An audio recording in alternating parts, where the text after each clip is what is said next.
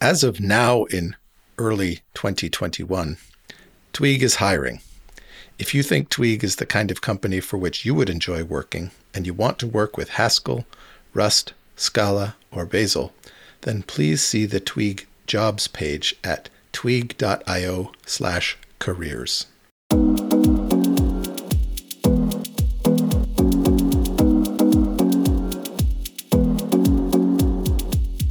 Well, hello. This is the Compositional Podcast. I'm Robin Bate-Borup. On this episode, my guest is Doug. Doug, will you please say your full name and tell us about yourself? Sure. Thanks, Robin. Happy to be here. I'm Doug Beardsley. I have been in functional programming for a while now, 10, 11 years full-time, and probably a few years before that part-time. And I'm currently Director of Engineering at Kadena. And most of the things that I'm interested in are in the domain of applying functional programming, and specifically Haskell most of the time, to real-world projects and commercial software to try to leverage its benefits in production systems. Yeah, thanks. So I know that you have sort of another identity online. Is there anything you want to mention about that? Yes. I am Mighty Byte in a number of online forums. That may be a name that people are more familiar with. Indeed. That's kind of a big deal. We got Mighty Byte on the show here. All right. So, Doug, you know what my interests are in terms of having you on the show. I'm very interested to hear about the story of what brought you to functional programming. Can you tell that story? Absolutely. So I've been programming since I was a kid, and it's kind of just the thing I knew I wanted to do as soon as I was introduced to it. And then mid-2000s, I was recently out of college working at my first software job. We were using Java for most things, and that was actually, I got into a fairly innovative team. At the time, Java was the new and hot thing. Or maybe not hot, actually. I was working for a defense contractor, Northrop Grumman, huge company, hundreds of thousands of employees. And Java was not the common thing. Most people were doing C++, and so we were kind of innovative and breaking ground with our use of Java at the time. And I had a few coworkers who were proponents of Java, and so we used that.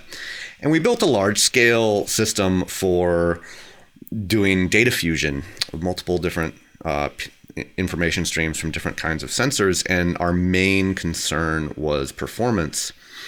And it was also a research project. We had very long timelines and not tight budget constraints. And so we were just exploring a bunch of different speculative performance increasing things we might be able to do.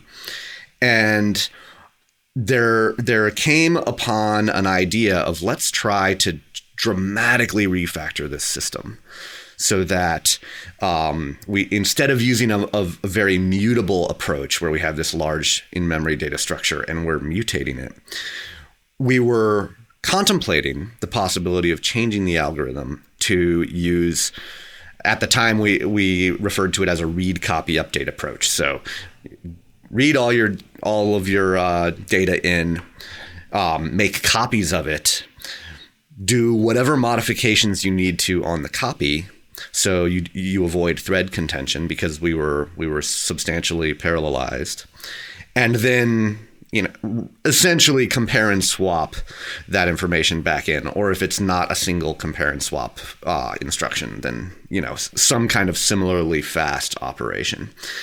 And I was thinking about how to do this, and by that time I had gotten to the point where I knew that the code base was 150,000 lines of Java or so. And I had gotten to the point where I knew that I couldn't trust myself to get it all right. If I embarked on this enormous refactoring, I knew that I was going to screw some stuff up, and it was going to take a long, long time to run down all of the resulting bugs. And so I wanted to be able to enforce that I didn't accidentally mutate the wrong thing. And Java just didn't give me a good way to do that. And the conclusion of that small anecdote is that we ended up not trying this refactoring because I felt like it was just too error prone. And really what we wanted in hindsight now, future me, what we wanted was purity. Haskell gives it to us out of the box.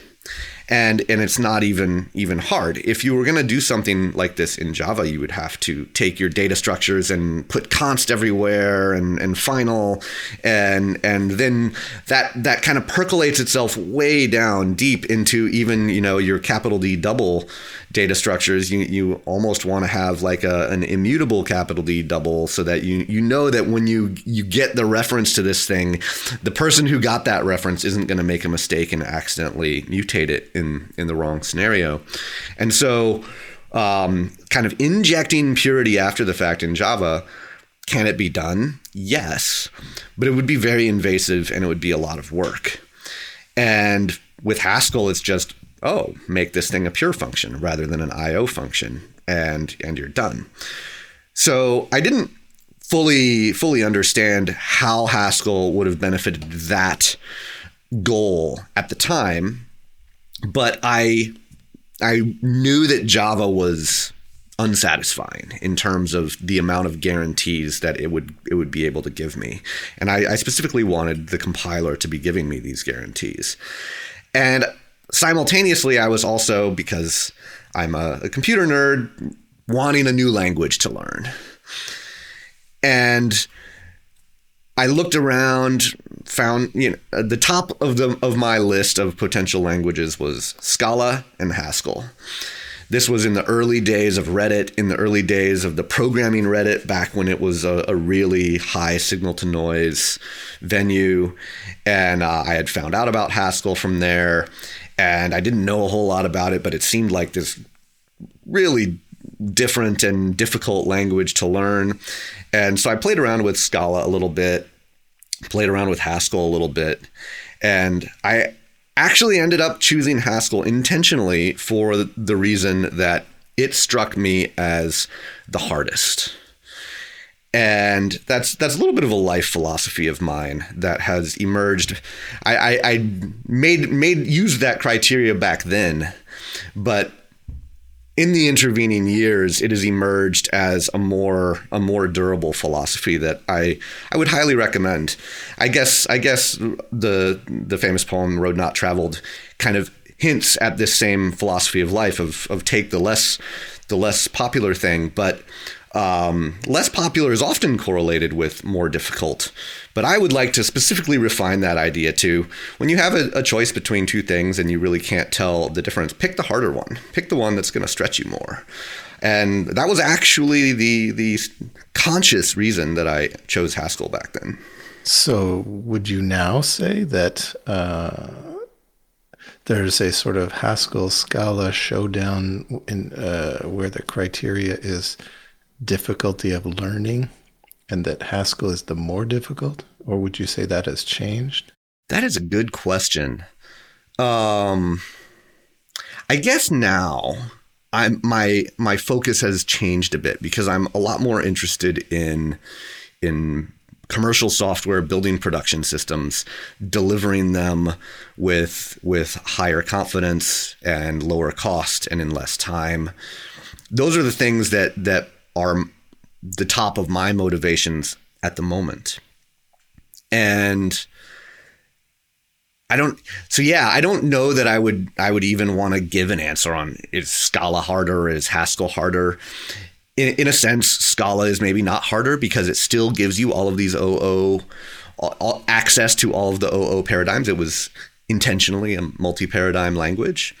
And that was their design choice, and they had reasons for it.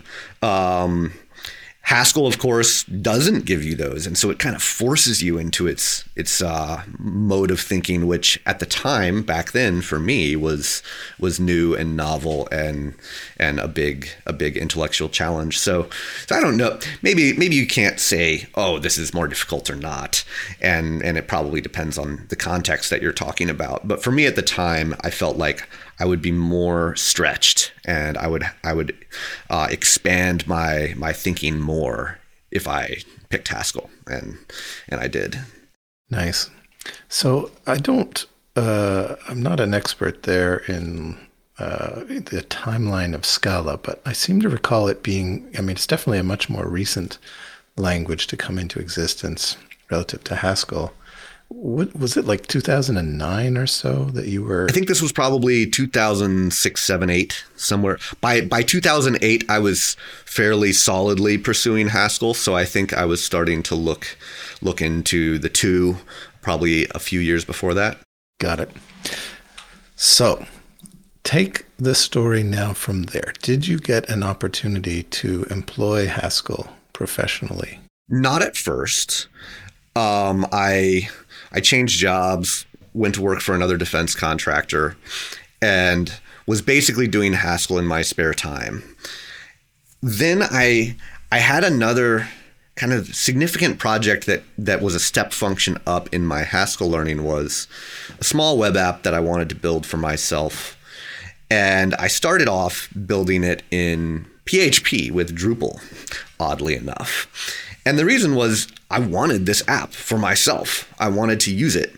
And so I wanted to deliver it so that I could get the benefits of having it and using it. And PHP and Drupal, at the time, I was not a web developer at all. I was solidly in the domain of back-end programming. I had been done a lot of time doing chess programming and similar kinds of back-end game bots, and very, very not involved in front-end and user-facing stuff. And so web was this thing that I was like, I don't know if I want to deal with all this complexity of HTML and CSS. But along came this project that I really wanted for myself. And it just seemed like doing it in PHP was I would be able to deliver it most quickly and get something that I could use. So that's why I chose PHP for that project. And very quickly, it just started to collapse on itself.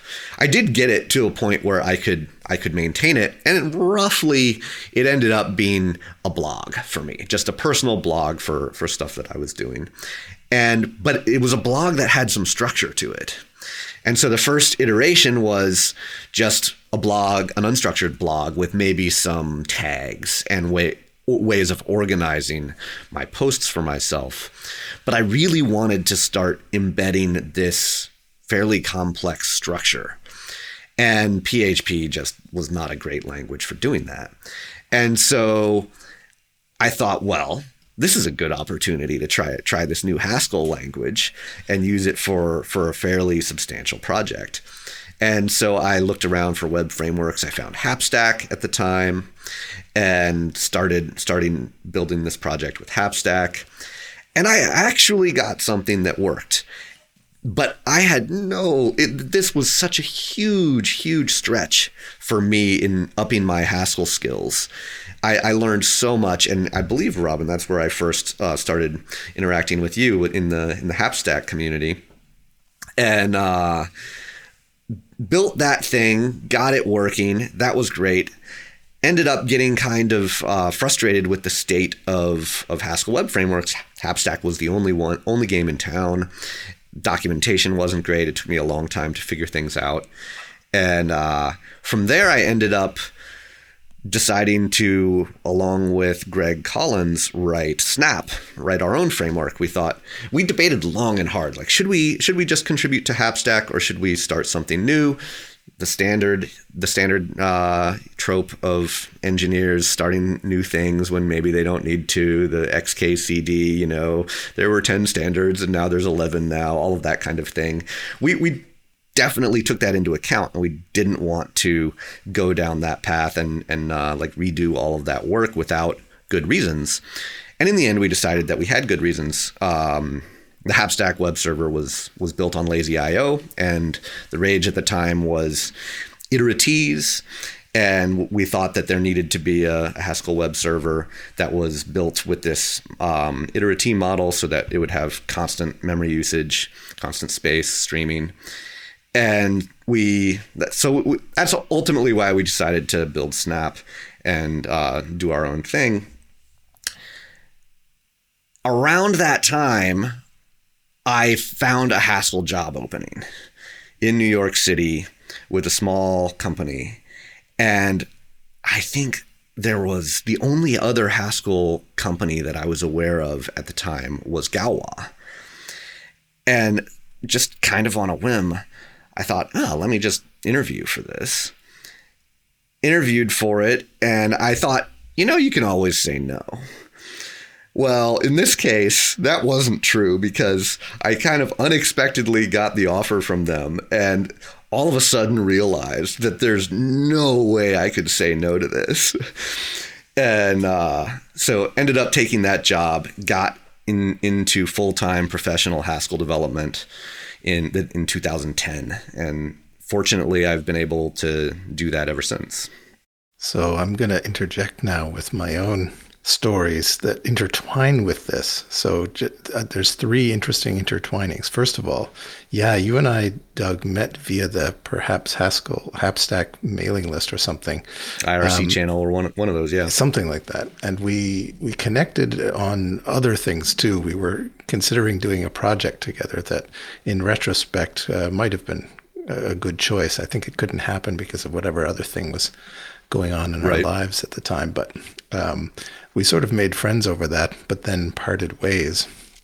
Interestingly, you mentioned that you'd done some sort of game type back-end things just in your description just now in terms of hobbies. But I've since been in the real world subject to a coding test in which you're gaming, which you devised actually. Yes. And therefore had to do one. And then subsequently, I also used your gaming related product manager, Brain Teaser, to sort of structure an interview process for product managers. So those are like two interesting intertwinings that you and I have had from your story. And then there's the third one, which is very interesting, which is that I eventually ended up in that job, I think, that you took, because at some point later, many years later, you departed from that job and they had an opening. And I sort of ended up in not exactly, but I mean, sort of in the same company, I think. I mean, right. Yeah. I think I remember that. So this is very interesting. You paved the way for me in a variety of ways. And the fact that you had independently discovered things that I was discovering sort of legitimized them for me. So just thank you for doing that, actually. Oh, awesome. Great to hear that. Yeah, those are interesting pieces of trivia for the audience, actually. The Haskell community is a very small world. Well, I guess so. But growing rapidly, because now there's many interested persons doing Haskell, even professionally. Tell the story now from there, because at this point you're a leader in the community and professionally. You're director of engineering at Kadena. I assume they're using Haskell there. Yes, we are. Okay. So can you tell us about the sort of more recent uses of functional programming in your profession? Where is it being used and is it working? Yeah, so was at this small hedge fund for a while in New York, and I think one of the main reasons that I got hired there was my involvement with Snap. And I don't actually think we had released Snap when the job offer came in. I think we were just starting to talk about it on a few internet forums, and some of the people in the company had been following them and were vaguely aware of it. So yeah, my work on Snap almost certainly got me that first job. I think that's pretty clear. And Was there for several years. It was really, really great place. Was able to learn a lot. Of course, I learned a ton working on Snap as well, collaborating with other people on the internet with different backgrounds, different experiences. This is by far the most important thing I can recommend to anyone wanting to get into Haskell or any non-traditional language for that matter, is work with other people.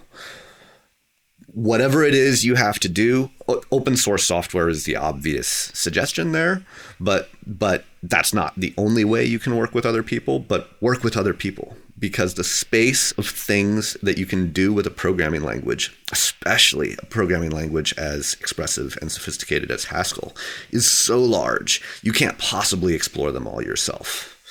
You just can't. No matter how smart you are, you're just not going to. And so working with other people is hugely, hugely important, I think, in building a career in these areas. So yeah, I was at that company for a while, then got a really attractive opportunity with another company called Soustone, also based in New York.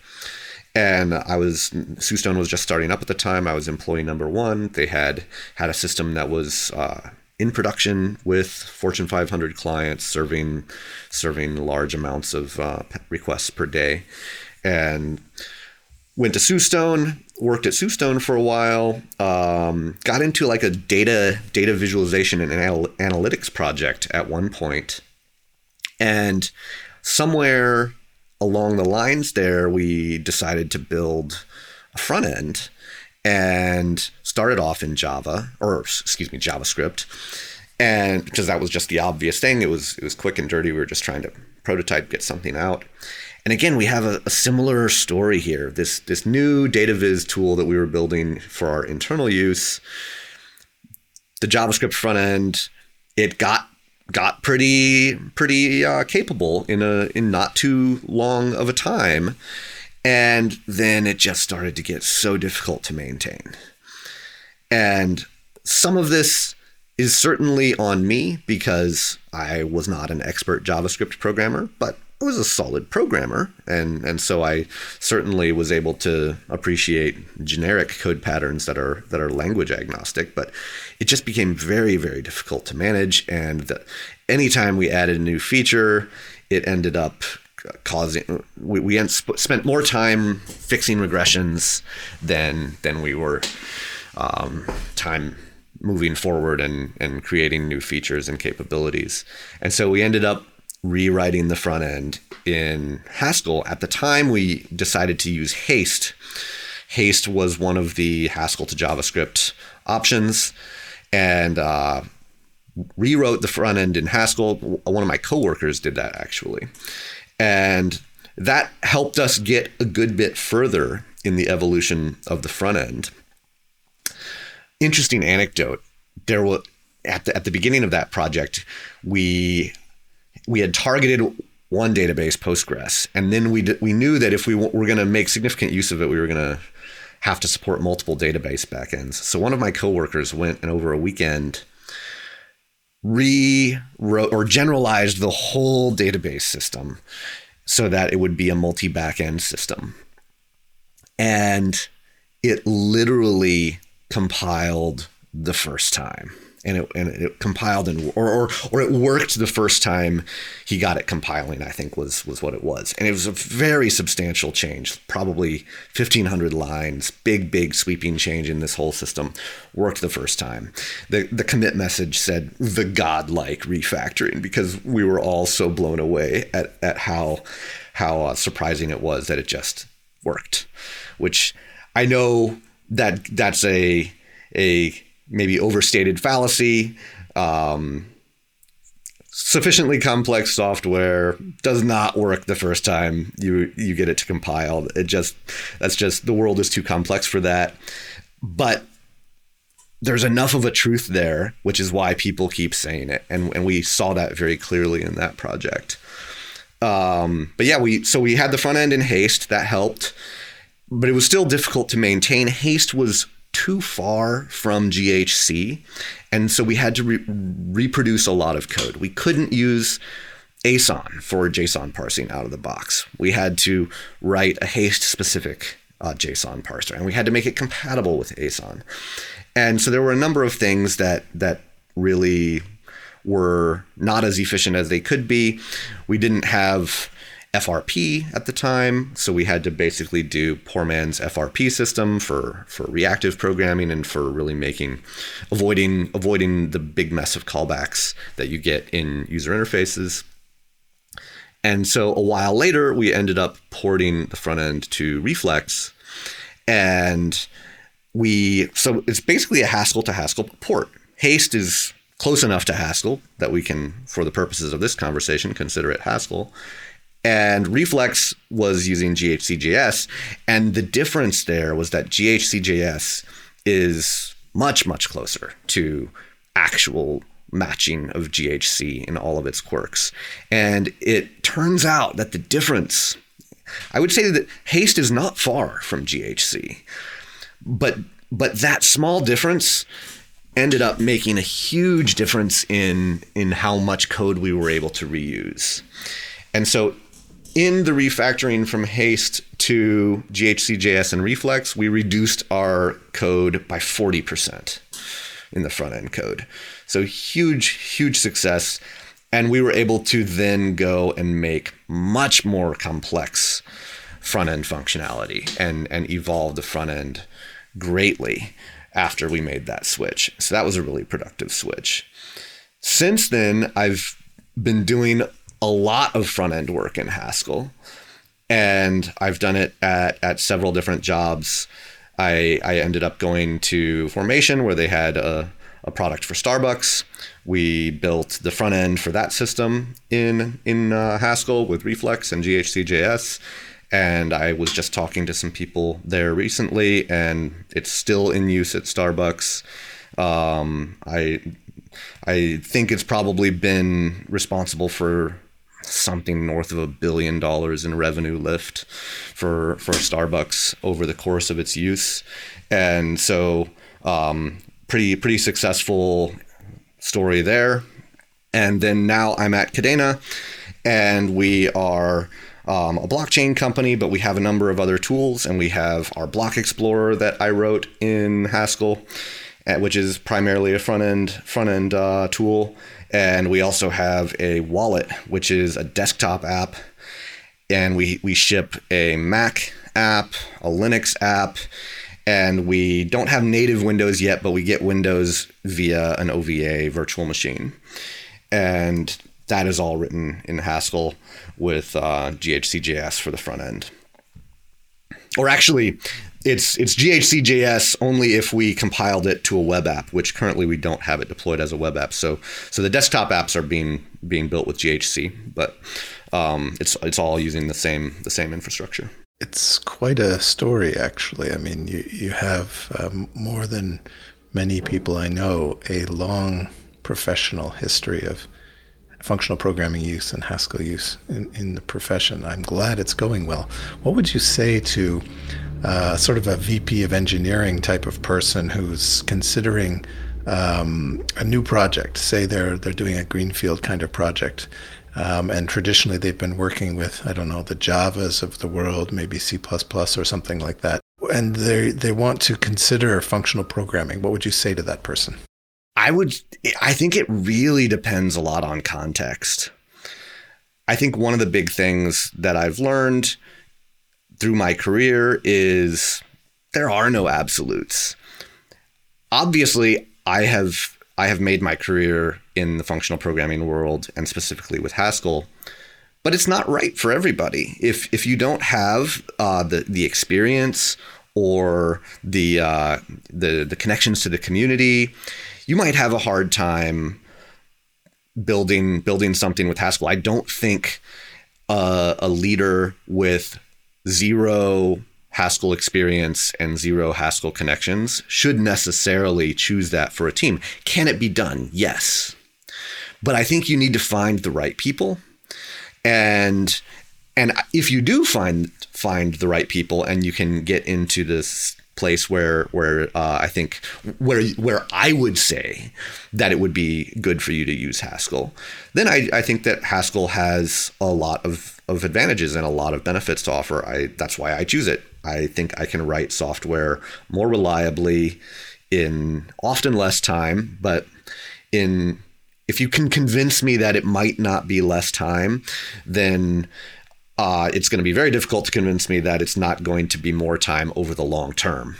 And that's usually what I'm concerned about. I'm not really concerned about throwing out prototypes and then just not caring what happens. I'm interested in software that gets released and maintained over the long term and grows and evolves.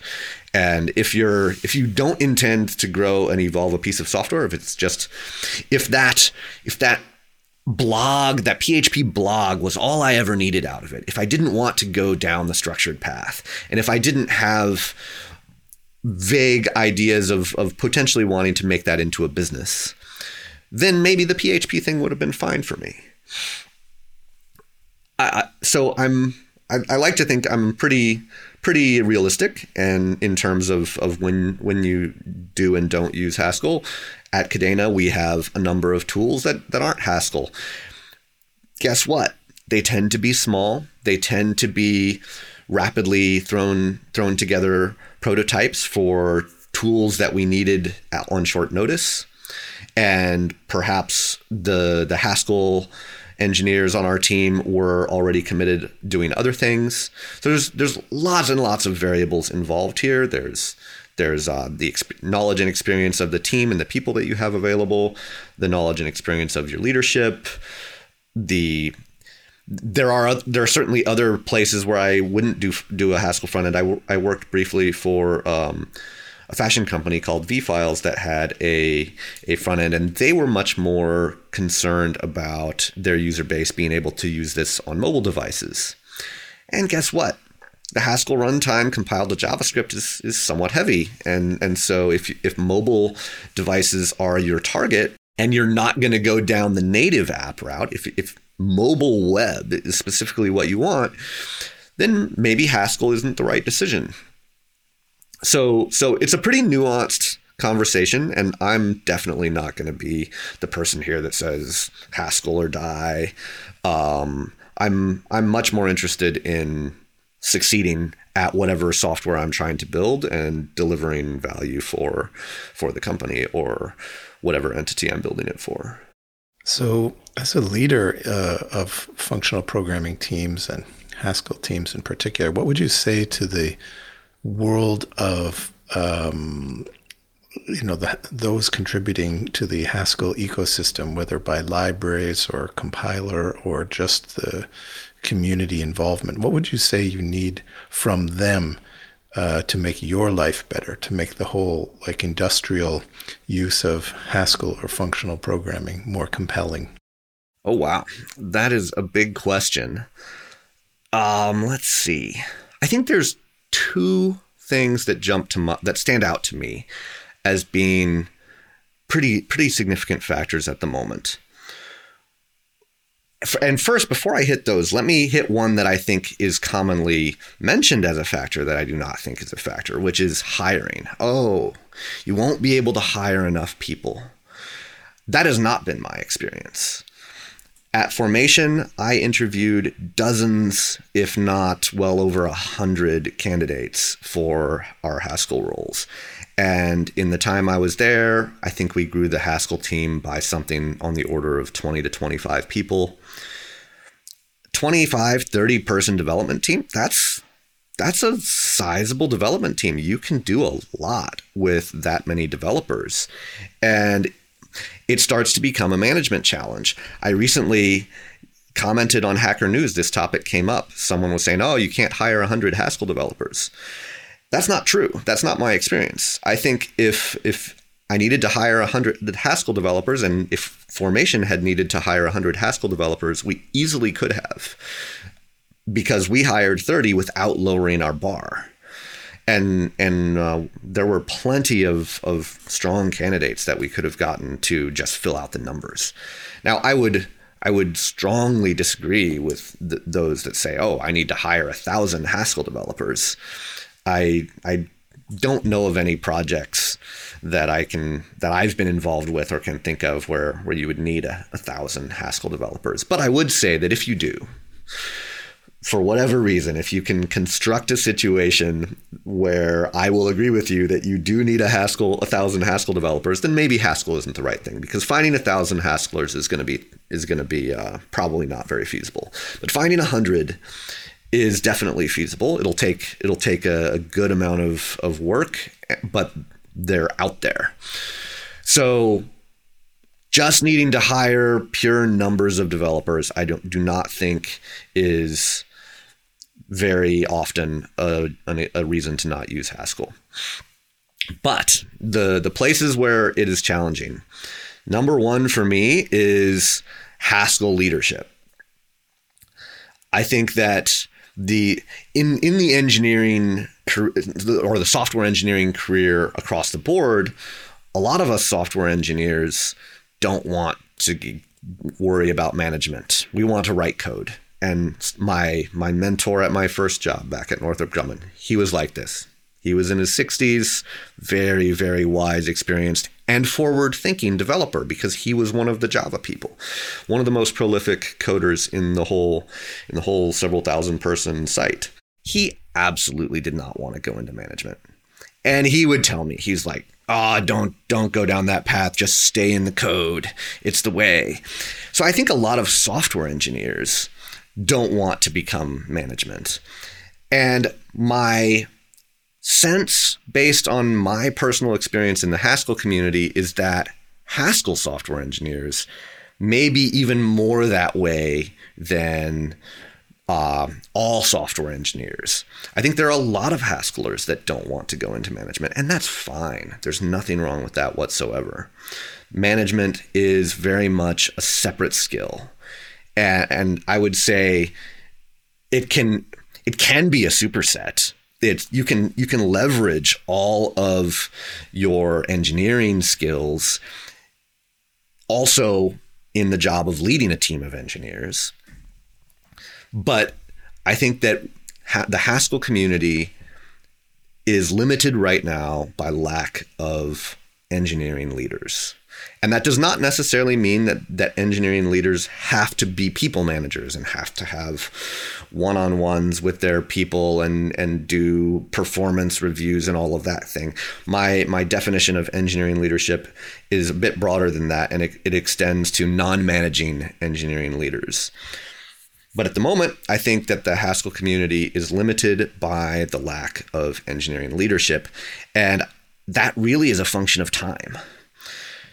I've decided to take the leadership path, and I'm liking it so far. It's definitely not a foregone conclusion that I or anyone else would have liked this path, and so. But it's really just a personal growth. I think we're limited by the rate at which humans grow and get experience here. So there's not necessarily a lot we can do about it, except to try to provide places where people can learn from existing people that have leadership experience, so that we can grow our community. If you want to hire that team of 30, 50, or 100 Haskell developers, guess what? You're going to need some management and some leadership in some way, shape, or form. People that say, I want a flat organization.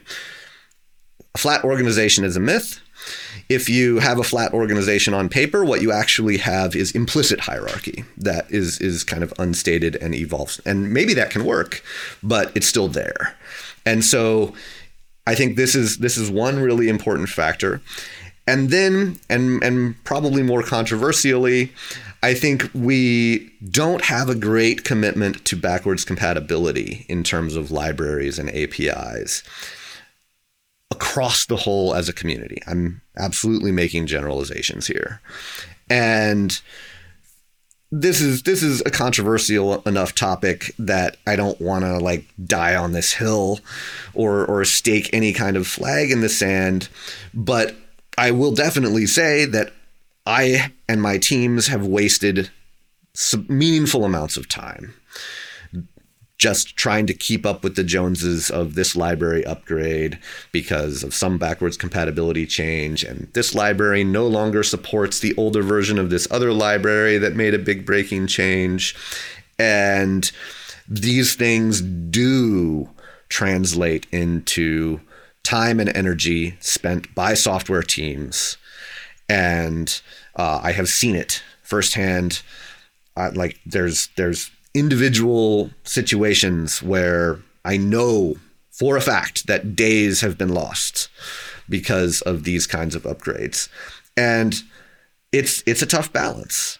Like the Haskell community has a very strong desire to find the right abstraction and the right solution. And guess what? If you want to evolve arbitrarily in the direction of the perfect and the correct, you are going to have to break backwards compatibility. But there's a balance to be had there. And I don't know where that balance is, but I suspect we're a little bit on the too fast and breaking too many things side of it than would be ideal for commercial users. Am I surprised? No. I picked this language because it has a really strong theoretical underpinnings, and it is where a lot of the cutting edge of programming language research is being done.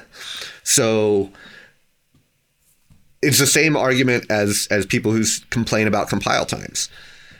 Are fast compile times better for team productivity? Yes, absolutely.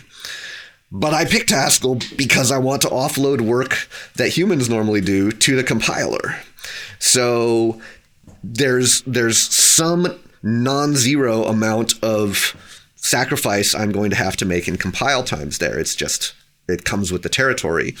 And you might be able to argue that being more research oriented and less production, backwards compatibility, stability oriented comes with the territory of choosing Haskell as well. Maybe it does.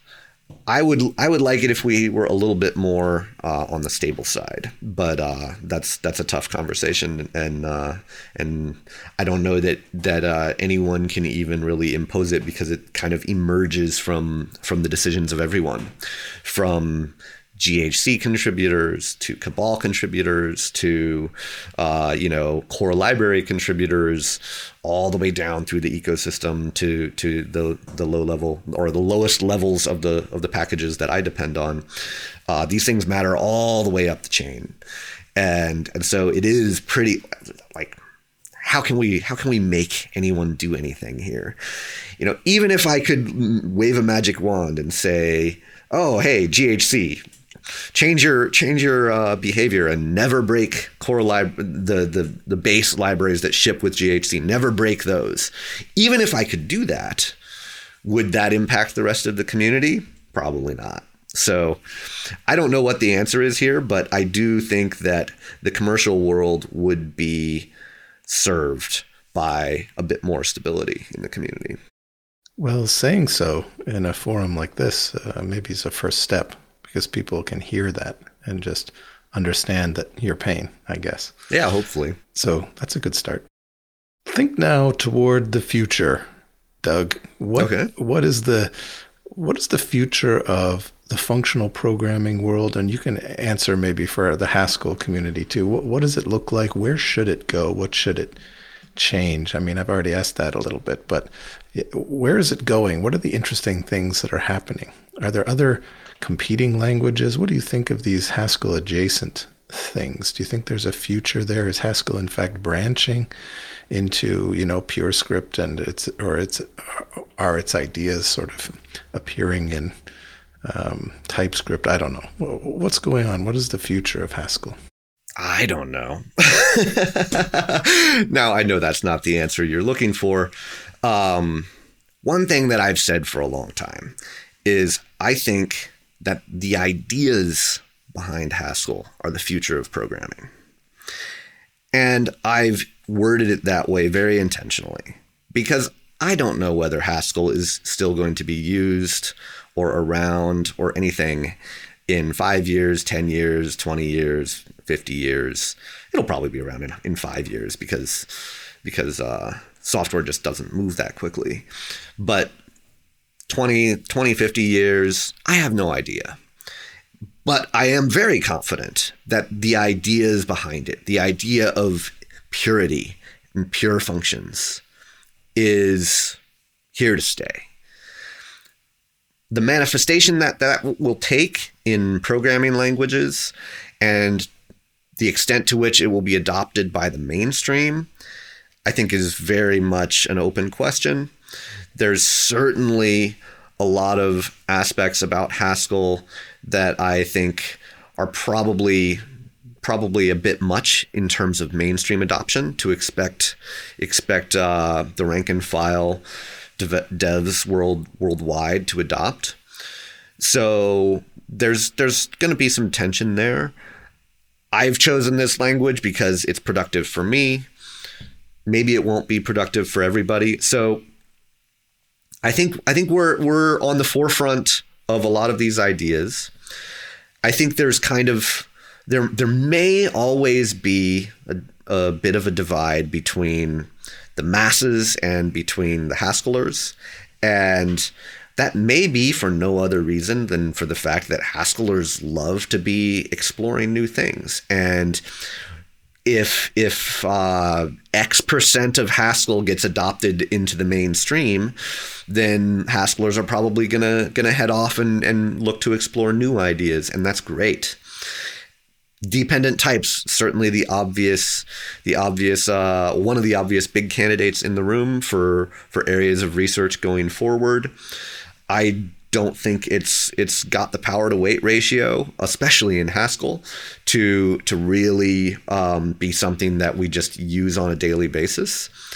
In my personal experience, we have not yet fully leveraged the value to be had commercially from Haskell 98, Haskell 2010, pure functions and ADTs. Those things, what's the line from Remember the Titans? Just like Novocaine, it always works. Don't get, it's the coach. Don't get fancy with your playbook. Just do the reliable things that we know are solid, easy to understand. In software, complexity is the enemy. And if you think you understand it today, but it's kind of complicated, when you yourself come back in a year, guess what? That complexity is going to come back to bite you, unless you're one of the very, very rare few that has some kind of photographic memory for these things and just crazy high recall. But complexity. I think complexity kind of we're always pushing the boundaries of how much complexity we can handle. I used to say that, if you had to have design patterns for your language, that was a flaw in the language. I don't think that anymore. I think that no matter how powerful your language is, humans are always going to want to push the capability of the abstractive powers to the point where now you've got patterns there. I think that it just kind of keeps on growing to meet the capacity of whatever the language has in terms of expressiveness. And so you really have to make an extremely conscious effort to keep complexity in check and focus on writing the simplest possible thing to solve the problem at hand. And I think this is a challenge for beginners, intermediates, and very experienced Haskell developers alike. Thank you, Doug, Mighty Byte, for joining me today. This has been great. I appreciate you coming. Thanks a lot, Robin. Pleasure being here.